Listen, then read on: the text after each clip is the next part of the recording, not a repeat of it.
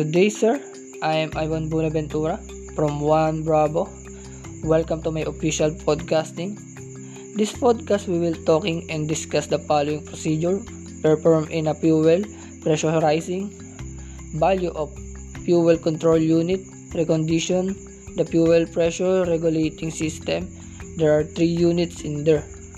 One of the purpose of the fuel regulating value assembly, it is the one who regulates the fuel. There is electrical connector, it means electrical operated.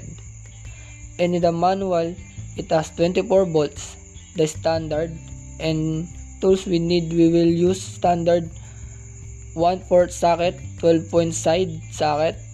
The 3 volts is not all the same size, so we need to put mark to be familiar, and remove the transfer tube and remove packing, and the transfer tube it's different size, so we need to put a mark so we will be familiar after that servicing of the fuel regulating value assembly.